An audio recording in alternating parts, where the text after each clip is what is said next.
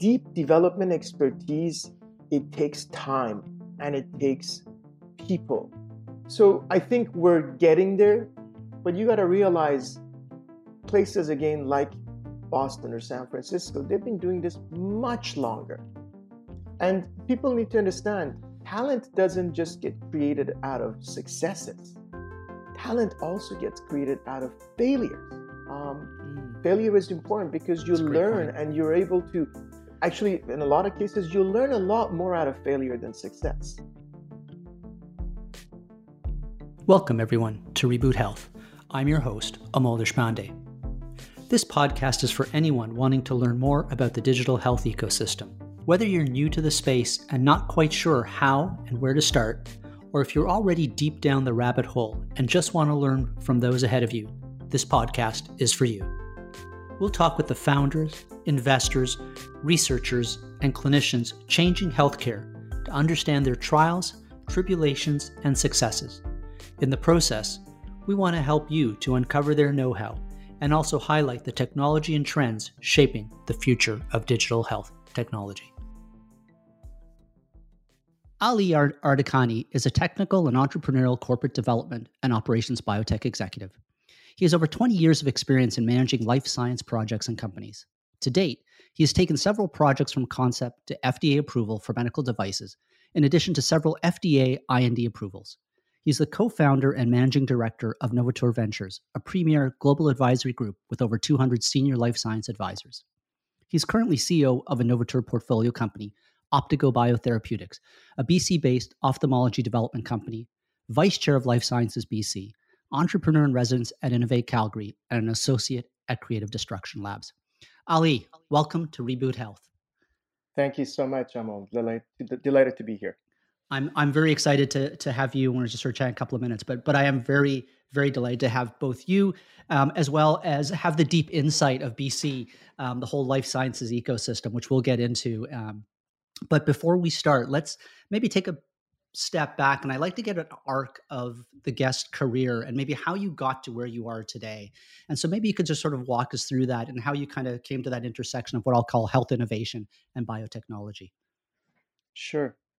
Going back about, 30 years, my family immigrated from Iran to Canada. I happen to have lived in a number of different countries. I lived in US, Turkey, Iran, spent a few months, period in Europe and Asia. And we finally, when we settled in Vancouver, Canada, I graduated from high school, went to UBC, studied sciences and economics. And I think one of the first areas where I fell in love with healthcare and how it's delivered was I was actually a volunteer. Friday nights, you can tell I didn't have much of a social life. At a local hospital, I was actually considering medicine at the time, and it was considered that you put in a lot of volunteer hours. So there was a section called Evergreen House where they looked at end of life patients or really elderly patients that had comorbidities, and it was about 100 volunteers. I was one of them. Most of these volunteers ended up becoming nurses. So there was, I think, about 90 or so volunteer candy strappers and a few cadets.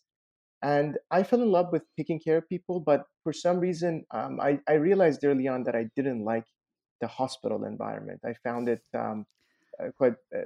unfortunately, I found it depressing.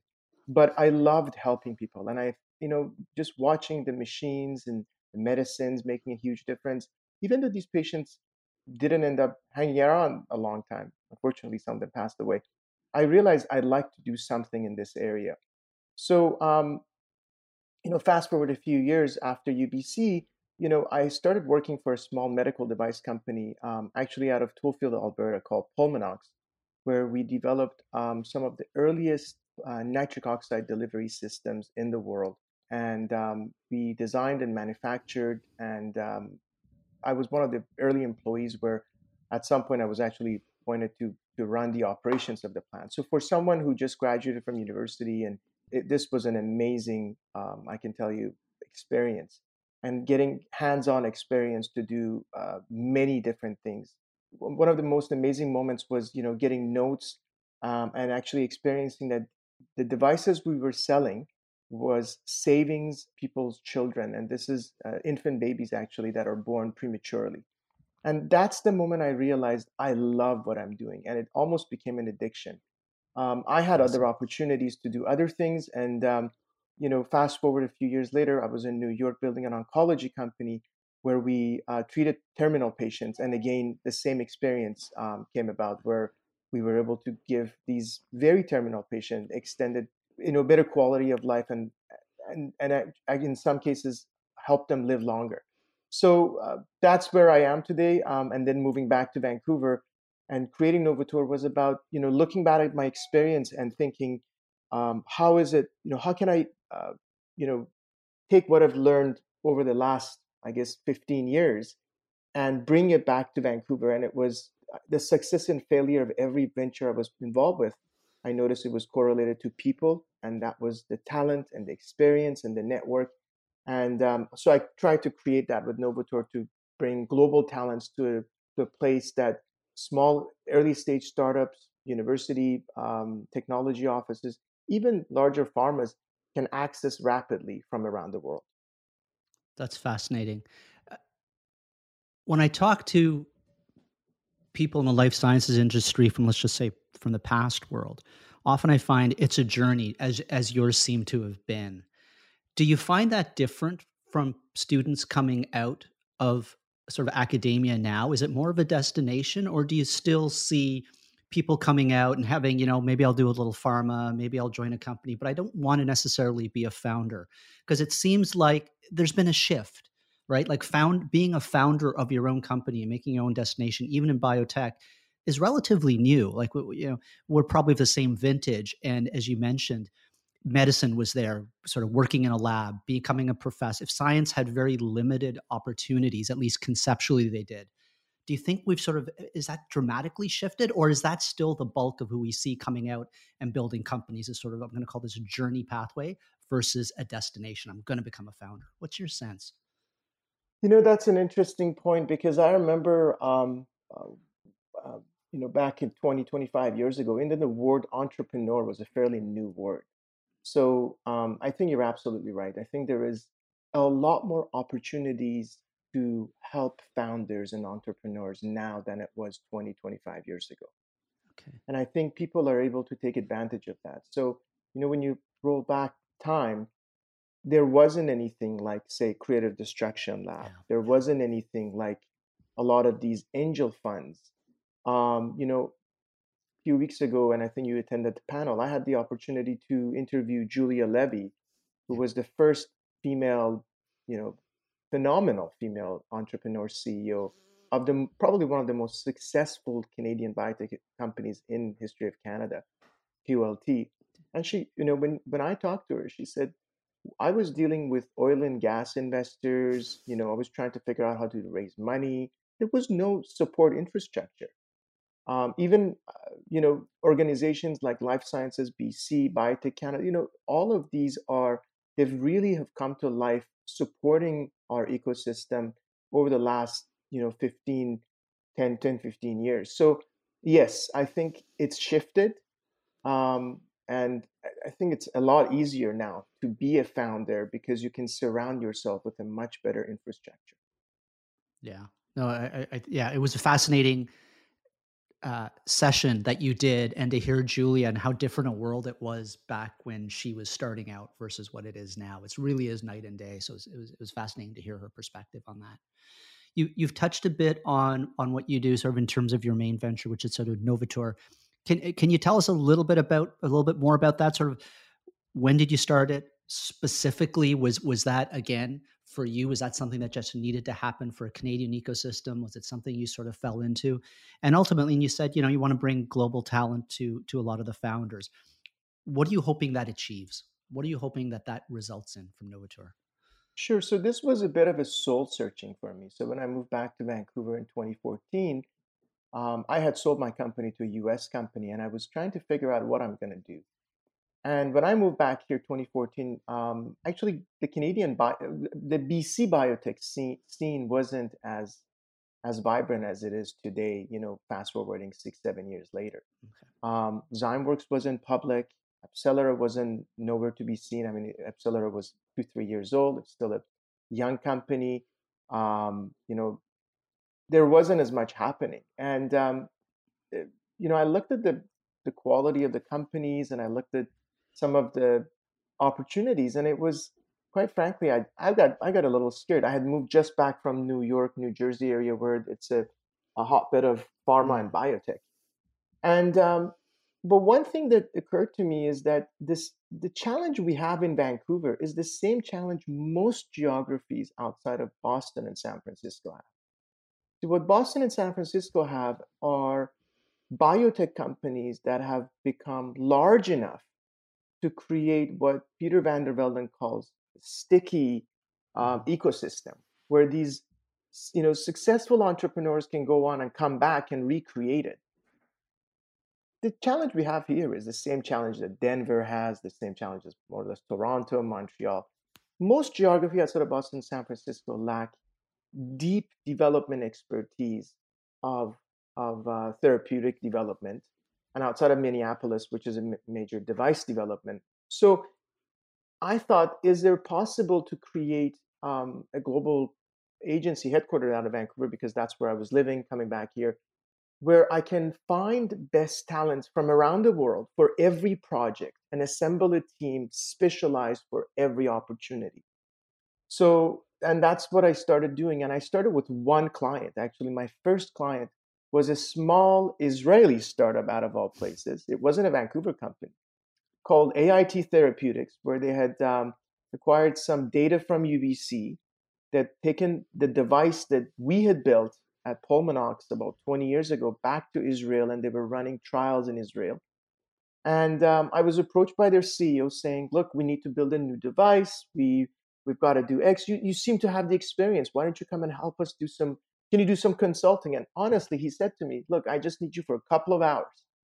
Hmm. And I was still working for the company that I had sold my company. And I said, "Sure, I'll help you for a couple of hours." And as I got delved into it, I realized they need a lot more help. And it's not even development help. It's actually potentially management. It's fundraising. It's Okay. building out a board. And a few years later, you can fast forward and see the company, and the testimonial is on our website.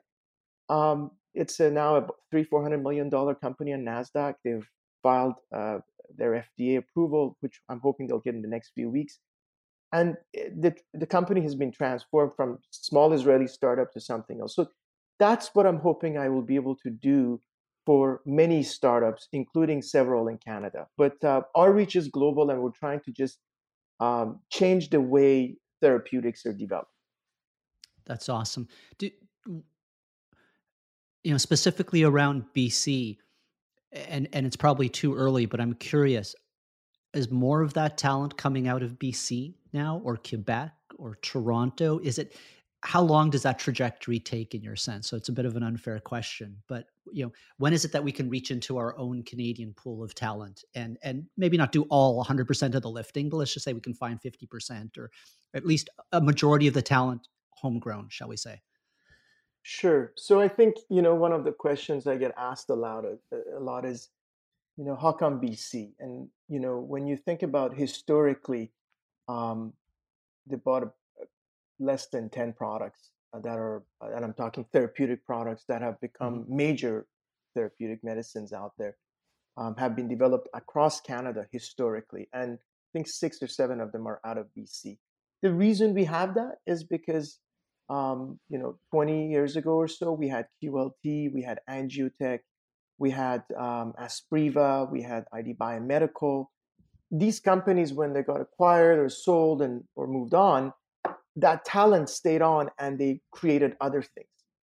To create deep development expertise, it takes time and it Mhm. takes people.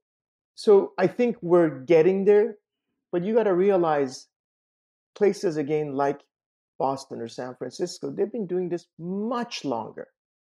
And people need to understand talent doesn't just get created out of successes.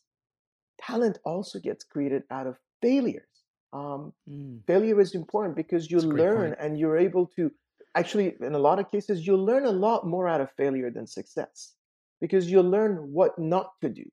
instead of just to do, which may not work the next time. So that's important. I think those places, those geographies just have a lot more. They've been around the block a lot more to see a lot more. And I think we're getting there. I mean, think about the kind of experience that we have around our community with Zymeworks, with Celera, innovative targeting solution, which came out of the Abgenix Amgen team, and a number of other companies around us. This is, I believe, we're now at a critical juncture where we're going to be able to build that critical mass um, for the next, for the next evolution of our ecosystem. Yeah. So BC, and I think this came out of your Life Sciences BC conference recently. I think most people on the panel, most people would agree that BC is on the cusp of hitting that flywheel. It's starting to really sort of pick up speed and turn. Do you think it's different in other jurisdictions, whether it's Quebec, whether it's Ontario, whether it's Alberta? Is it, you mentioned time. Is it just a matter of time, or is there some other, let's just call it magic, that's happening in BC that's not happening elsewhere? Other than obviously those early stage founders staying in and coming back in, which you could argue is time. But is there something else that's going, because academically, I mean, we can argue, I'm not going to do that, but UBC, U of T, McGill, they're all punching roughly the same amount. It's not that dramatic like Harvard versus some community college in the US. So what's magical? What's What's the magical? other piece that's happening? No, that's a good question. And I think there's a number of things. Again, we go back. I think we have a very cohesive community. When you think about it, being in Ontario, they have two life science organizations that compete with each other.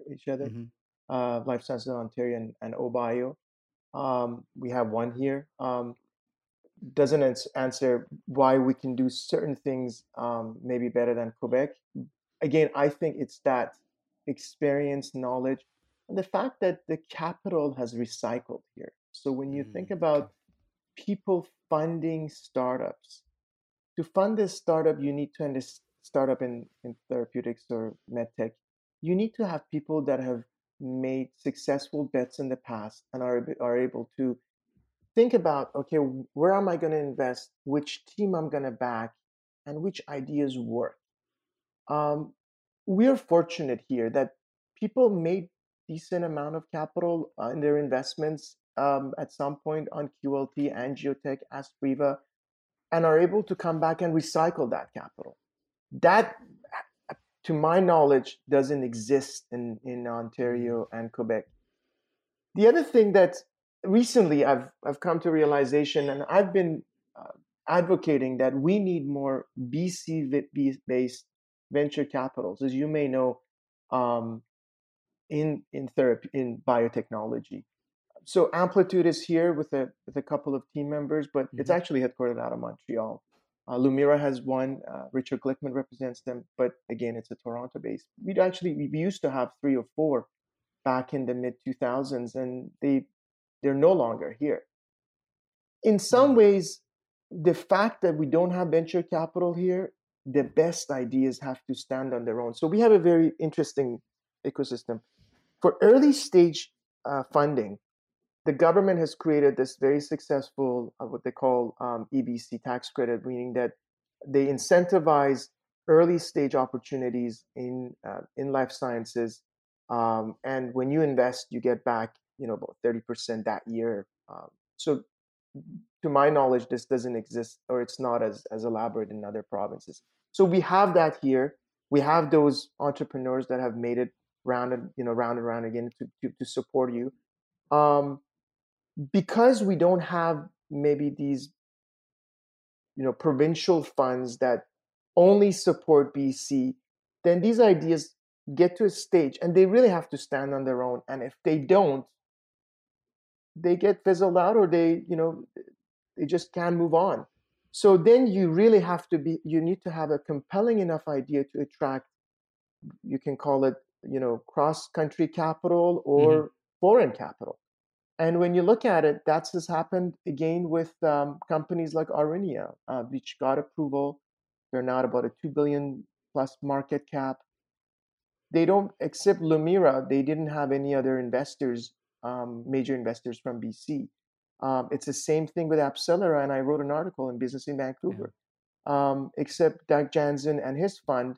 There was no other VCs from Canada funding Epsilera, but they attracted top tiered capital from around the world, including Peter Thiel and other brand names that has made Epsilera what it is today. And that just goes to it's a testimonial to great science and management they have. Right. So I'm going to pull on two of those threads. So because I find them fascinating, particularly the Abcelera story, given how much we put it in the media, and if you kind of dig in there, it's really interesting to say, well, most people miss that one in terms of venture capital, in terms of Canadian venture capital, right? Yeah, it's the darling that we talk about. So I guess my first question is that an anomaly given the Zymeworks, given the, Arenas, given the precision nanos? Like, you've got a lot of good successes. Is the fact that nobody went in on Abcelera, is it just an anomaly, or do you think that's part of a more systemic issue that we're just, Abcelera just happened to get kind of through onto the other side, just happened to be the poster child? But are we missing a lot of those companies because of risk capital? I think we're missing a lot of those companies. I don't think it's just Okay. Epsilera. Okay. I truly think, when I look at it, even if you look at Zymeworks historically, Ali Tehrani is a dear friend of mine. I knew him from UBC days. There were no major venture capitals backing him right till very end. I think one of the first VCs backing was CTI, and then nobody was backing him till he got very close to an IPO. And he had a number of partnerships, large pharma partnerships. US VCs were interested, and then suddenly all the Canadian VCs decided that they wanted to back him and Okay. help him raise a massive Series A right before his IPO in 2017. So I think we're missing it. And quite frankly, maybe the Canadian VCs, when I talk to them, they say, look, we just don't have as much funding in our Yeah. funds to make as many bets. Right. One of them said to me, it's like, my US counterparts walk into a casino. They have so much money. The guy has, I don't know, $5,000. He'll make so many bets. I've got Right. $5. I better make it. Yeah, no, that makes a lot of sense. Um, is that still the struggle of BC companies? Is it? I mean, do they? You mentioned the early stage. If they hit the Series A, and this may be Canadian wise, maybe it's BC specific, are they good to go? Are they sort of on that on ramp, or is it still bumpy at Series A? It's still bumpy at Series B. And is that just purely a function of what you just said, which I think I've heard before as well? It's just there's just not enough capital in the system, or is there something else going on that sort of makes our ride a little bumpier than maybe it should be? Sure, sure. So, just for our audience, Series A is when a company converts from a seed round, um, a lot of it friends and family and Yeah. founders, into real, what I call real hardcore, honest money from VCs where they will tell you the truth. BC, and I think all across Canada, our biggest gap is Series A. Once you have a Series A with a couple Okay. of good VCs, I think you're good to go. And I think we still have that massive gap here. We're very good in, raising up to probably even up to 10 million of seed round here in BC, probably more around five. Series A is when you're talking about 10, 20, 30, and now some series are even larger. When I Yeah. started my career, Series A was 5 to 10 million. Now they're doing $50 million Series Yeah. A's in US. It's funny. It really is funny. But Yeah. The numbers are I would. drastically different. It's different. So I think that still is a massive gap in across Canada, including BC. Got it. And I guess in your heart of hearts, will we get over it? Is that something you think, and I know, Peter talked about it in one of the last shows, sort of institutional capital just seems to be missing in this country. If we can somehow miraculously unlock that, do you think that changes, or is this going to be sort of a continual issue banging on this drum for Canada? And we'll proceed despite it, but it's going to be kind of out of our ecosystem for that Sure. capital So in forever. terms of risk, Series A is probably one of the highest risks for venture capital because when you think about it, when you go into Series B, C, D, and so on and so forth, you may not make as much money, but you're much more de-risked. Yes. Yeah. Series A is where, as I said, you convert that company from um, maybe you want to call it childhood to adolescence or adolescence to adulthood. It's really a big evolution. Yeah, I think it's going to be some struggle because we need more capital that's going to be open to take more risks for that Series A across our country, especially including in BC. Got it. Got it. It's an evolving ecosystem. So having a, I'm going to call you a scientist because you've done your science and you're in that life sciences ecosystem. I've read some of your posts on sort of advocating rather for a national vaccine strategy. We're in the middle of COVID. I guess a new strain has just been identified, so I could push you to the edge, and I'd love to get your thoughts on what you think about that, just coming out of South Africa and Hong Kong, and I guess it's got change in spike proteins, and they're suggesting the current vaccines don't work. So I want to get your sort of quick thoughts on that. But in terms of the national vaccine strategy that I think you've posted on your site as well, people, if you want to read it, when I read it, it had, for me anyway, uncanny parallels to the history of Connaught Biosciences. Mm-hmm. Just in terms of how they started and how sort of John Fitzgerald came in because there wasn't enough rabies vaccine access and had to go to New York, and the same thing with diphtheria, and it resonated with me. So I'm wondering, is your advocacy around national vaccine strategy, was that a post around, okay, listen, we've just been wiped out through COVID-19 and nobody was prepared? Or are you going deeper with this to say, you know what, we can kind of reinvent, for lack of a better word, the biotech ecosystem in Canada and really stand out? Where I was would that post say, heading to? yeah, no, I think it's the latter. Look, Okay. I think I love Canada. I think it's the most amazing country in the world. I'm blessed and very fortunate to call myself a Canadian. I've had the fortune of experiencing living in other countries. Um, I think what has happened is over the years, the Canadian government became complacent, being next to um, being able to access whatever they needed when they needed it from other countries. When you look at G7 countries, we're the only one without a major global pharmaceutical. Our pharma companies are all generic houses.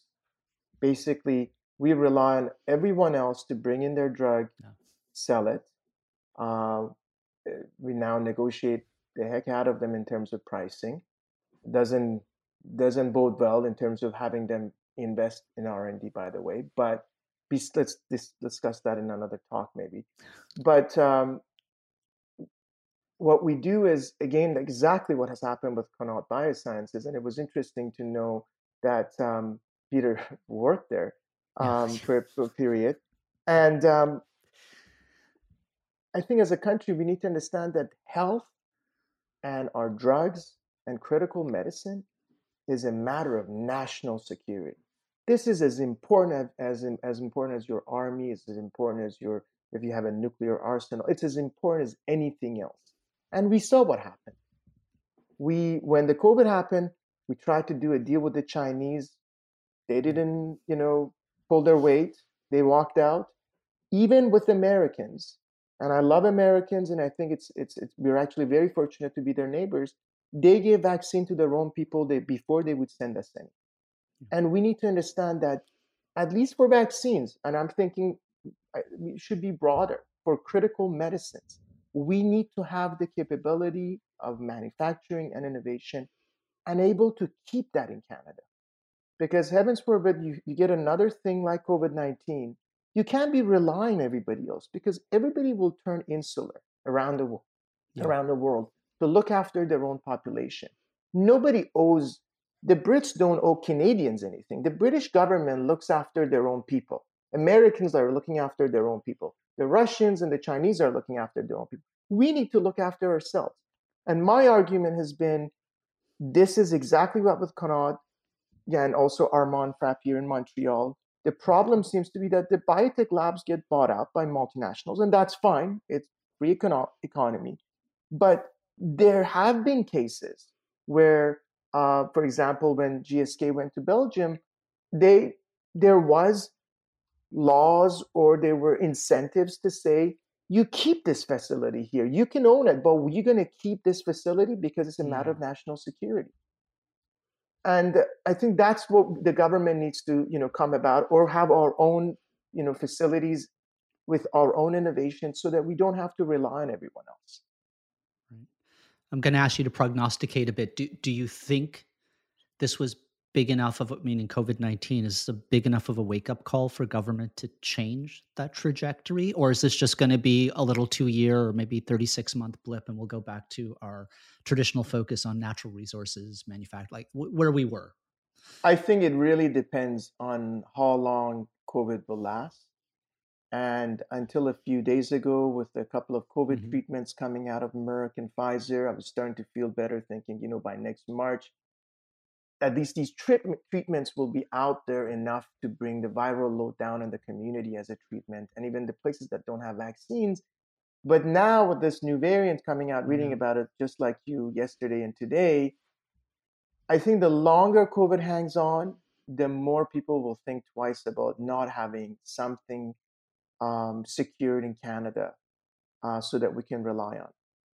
So a slight silver lining in an otherwise extremely dark cloud, I guess, is the Exactly. one way of looking at it. Yeah, fair enough. Exactly. I want to pull on the Connaught bioscience thread because again, it just resonated with me so much, your post in Connaught, and I want to read you a quote that I heard because it'll get to the ultimate question. And the quote was this: when asked by reporters why the university, meaning the University of Toronto, was involved in such an unusual manufacturing enterprise, referring to Connaught, Sir Edmund Walker, chairman of U of T's board of governors, explained, through the laboratories, the universities would extend the work it is carrying on as a great instrument of good for the entire community, apart from the educational purpose, by way of direct service for the betterment of general conditions throughout the country. End quote. Have we lost that spirit, Ali, in Canada? Is like, in terms of translating academic research in the context of biotech to commercialization, is that spirit still robust? Have we lost that spirit? What are your thoughts on that? And I guess, does it even vary? Maybe it's there in BC and Alberta, and maybe it's missing in Quebec and Ontario. I don't want to get into provincial infighting, but I'm just curious what your sense is as you work closely with both academia and commercialization. Is that spirit to take this stuff out and do bigger things with it? Is it still there? Was You're absolutely right, and I think in this day and age, everybody's looking for. People are thinking more tactical instead of strategic. Everybody's living. Companies are living quarter to quarter. Um, Unfortunately, we have become short-sighted. It's a sign of times, and I think when I hear that quote, I think I agree with you. I think we require a broader vision. We as Canadians, I think we're an exceptional nation. Mhm. And this exceptionalism needs to transcend through the way we look at our innovation. And we can't be looking at how quickly can I turn into a few dollars. It needs to think about, how is this going to change the masses, not just across Canada, but around the world. And this brings me to my next thing. When you talked about the government, one of the issues we have is most of our innovation in Canada, let's fast forward when you get through the funding, you get it developed, you get it to Mhm. market. Most of them and don't end up back in the Canadian scene. Yeah. They end up treating Americans, they end up treating the Europeans. It's very, very difficult to get reimbursement apart with other countries in Canada. So a lot of our innovative solutions that are funded by Canadian taxpayers to a large extent, we have SHRED and IRAP and Yeah. others, a lot of these universities, actually don't help Canadians.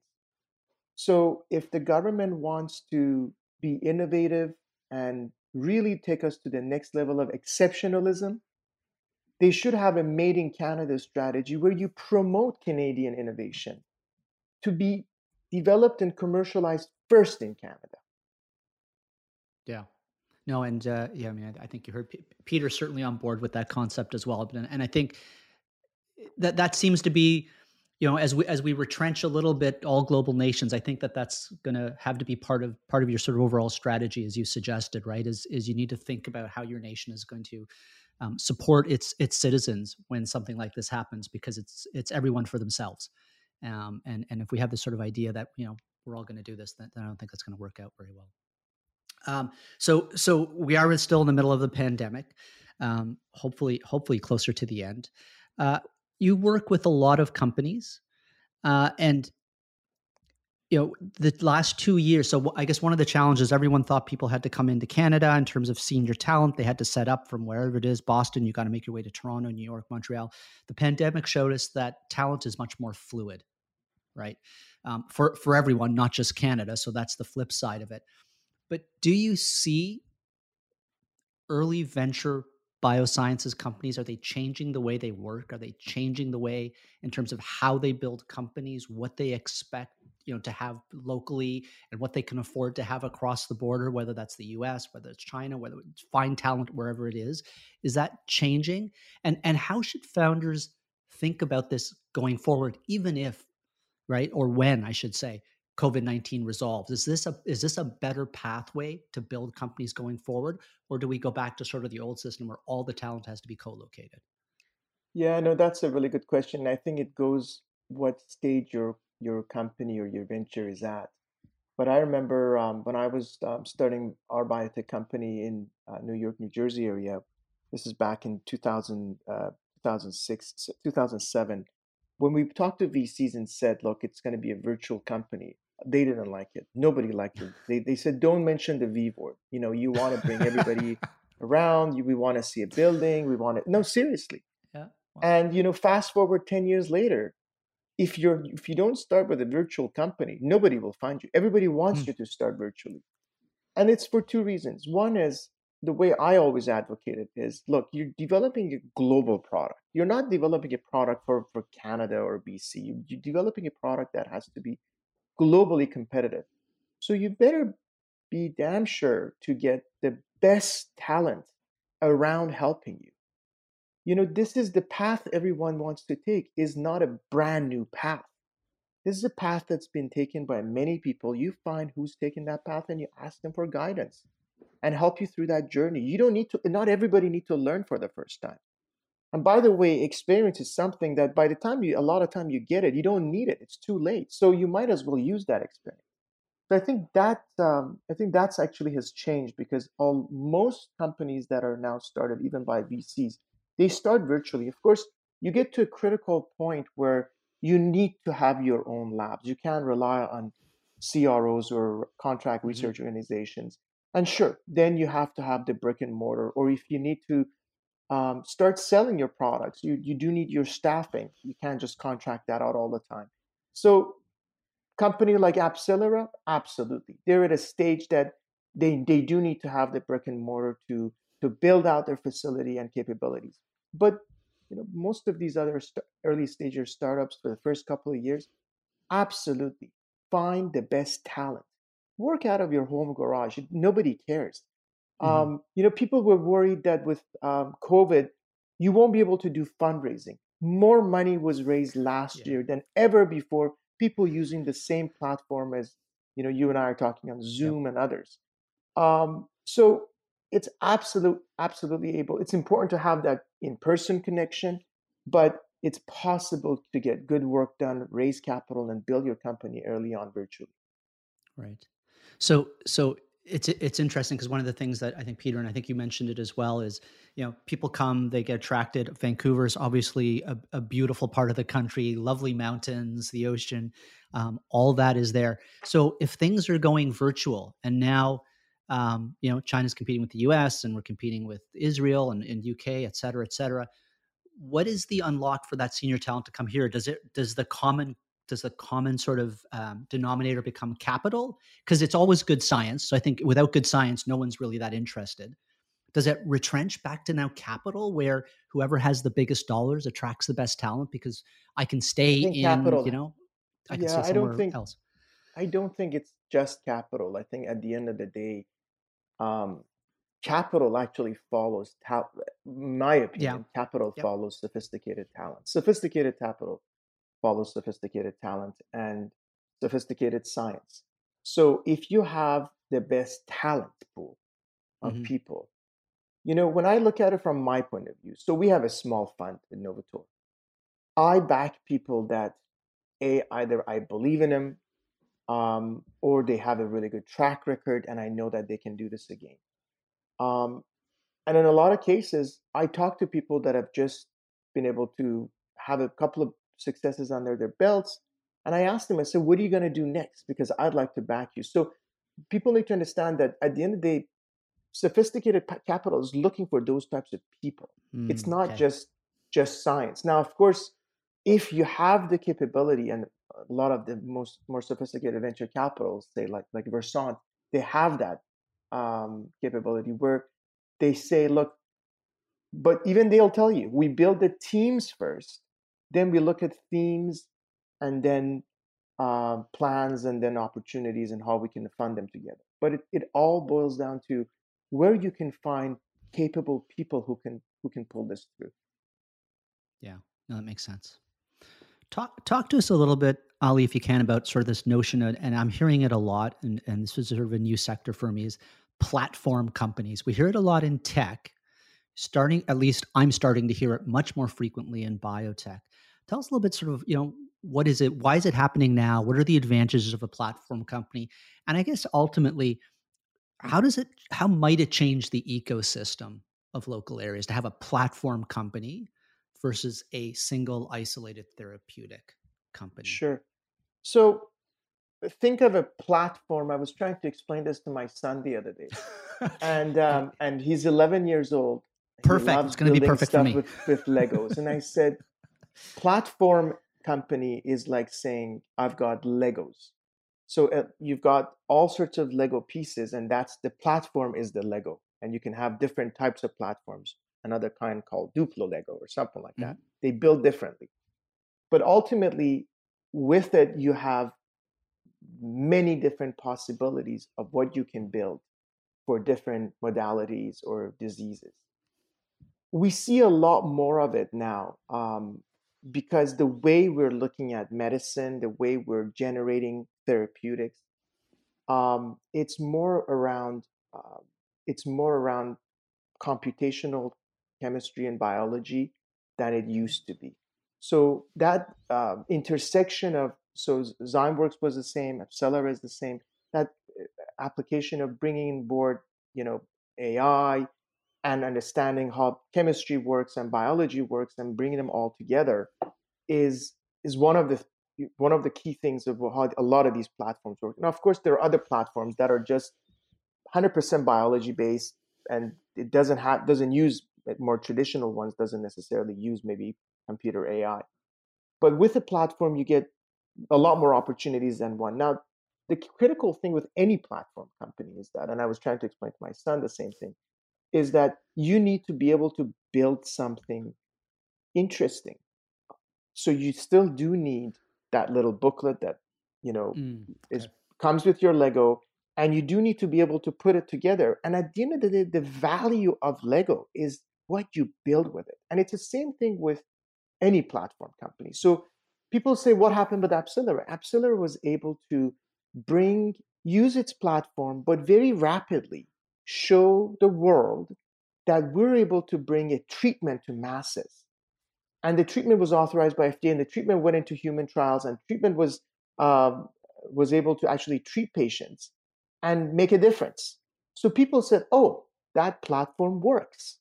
Now I want to Okay. work more with that platform." It's the same thing with Zymeworks and others. So that's why you see a lot more of it. And the way to create value out of that platform is actually to be able to drive out products and prove your platform actually is working. Yeah.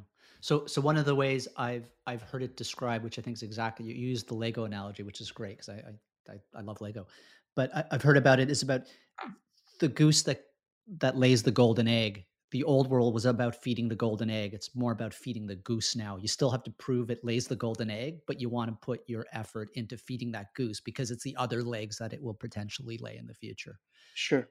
How does it change how ecosystems get developed? Does it make it easier if you have a platform company that can set up and continually put out different therapeutics over amount of time? Or all else equal, it's about the same if you have one company putting out a therapeutic that does really good but only does one thing. What's your sense of how that No, might change? definitely, yeah, definitely. It because platforms can be multi-directional and they're a lot broader, and they bring in a lot different types of expertise together. It builds a broader ecosystem. So Okay. people say, how are we different? I mean, this is a question I've been asked as when we're different panels. How is this? And I call this the second renaissance of life science growth in BC. How is this different than the ones that they had in the early 2000s? Hmm. So when you look at it, QLT was had one really successful product, Visudyne, and then the other one was Angiotech that the Taxus stent. Both of them were single products. They were not able to generate as many success or any other successful products, and unfortunately, those companies, um, you know, didn't pan out long term. Whereas where we are now, and you can look at our neighbor in the south, it's called now Seagen. It used to be called Seattle Genetics. Seattle Genetics had their specific um, linker. They developed this linker that everybody realized that they like to use for antibody conjugates, ADC linker. And it was struggling until the first product came out. They developed it with Genentech, and it showed that the linker worked. Mm. From then on, it's been on fire.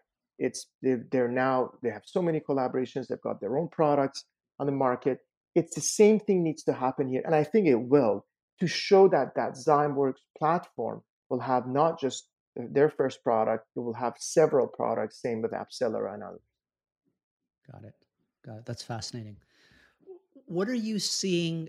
And I don't want you to name specific companies unless you feel comfortable. That's up to you. But what are you seeing that's really getting you excited in the BC ecosystem, whether it's platform companies, whether it's non-platform companies? What are you seeing that maybe we're, let's just say, 3 to 5 years early on this, but is really getting you excited? That's coming down the pipeline. That if all the I's are dotted, the T's are crossed, is really going to be an impressive venture coming down. And when I say venture, I'm specifically talking about technology. Is there anything going on in BC that maybe you aren't seeing elsewhere, or that BC is really lifting above its weight on, that's coming down the pipeline? Not quite there, but it'll get there for sure. Yeah, so I think in terms of themes, I'm not going to specifically name companies, Yeah. but look, we have strengths in several themes that I think you're going to start seeing a lot of interesting companies coming out, in addition to Epsilon and Zymeworks coming out, which is antibody discovery. We saw a couple Okay. of companies in that space present at Invest in BC Hmm. conference that I think are pretty exciting. I think our radio pharmaceutical companies, we have a couple that are pretty exciting. One is founded by Apcellera and Admare called Apdera. And we also have Alpha 9, which just pulled in a Series A from US VCs. Then you look at, I think the other area that is pretty exciting is being able to the 3D bioprinting companies like Okay. Aspect. I think that we have a lot of uh, exciting areas around that. And of course, last but not least, I consider BC the mecca of lipid nanoparticle Yeah. delivery Got system for the world. I mean, again, as you've mentioned, Precision Nanosystem, Acuitas, all of these companies and the expertise and the labs that are all associated with Peter Cullis. Yeah. This is critical mass that I think the world comes to gain knowledge and experience from. That's awesome. I look forward to seeing a lot of those. So I'm mindful of time, Ali, and I really want to thank you for spending your time. The final question I like to ask sort of all my guests is, as we look to change the healthcare system, we like to improve it, make it better. We're looking to the future. The reality is our healthcare system does a ton of things right. What is it that you hope doesn't change as we move into the future, 5 or 10 years down the road, as we bring in, obviously the biotherapeutics, new diagnostics, new digital health? It'll be a different system, but what do you hope stays unchanged in the future relative to I'm today's system? hoping, well, we have, I think, given the world we live in, we have we're very blessed to have a healthcare system that's accessible to everyone. Now, parts of it may have some inefficiencies. If you want to see a specialist, you can't for months, Hmm. and there needs to be ways for people that need it are able to see it. What I'm hoping that we will keep in this ecosystem is access and actually really improvement of access. Mm. And also, what I found with, I think, the silver lining of COVID was it, by applications of digital health, by telemedicine becoming a lot more available, it made access a lot better. And I'm hoping this will continue, and access to electronic medical records, access to be able to see a specialist faster, access for different people in your system, in your healthcare system, to communicate with each other faster. And this is something that I think Alexander Greenhill brought up in your talk a few weeks ago, and that's what she's working on, which is critical. We have still a lot of inefficiencies within our system, which can be addressed with our own technologies. And I'm hoping we'll do a better job using and utilizing these technologies to bring better healthcare to everyone. Fantastic. Well said. So Ali, if people want to keep in touch with you, whether it's researchers coming out of a lab, future founders, existing ventures, capital allocators, what's the best way to stay connected with Please Ali? reach out to us. Our email address and contact information is on our website, www.novator.ca, and would love to hear from you. Fantastic. Thank you so much. It's been a phenomenal hour. Thanks for spending the time, Ali. Thank you, Appreciate Amo. it.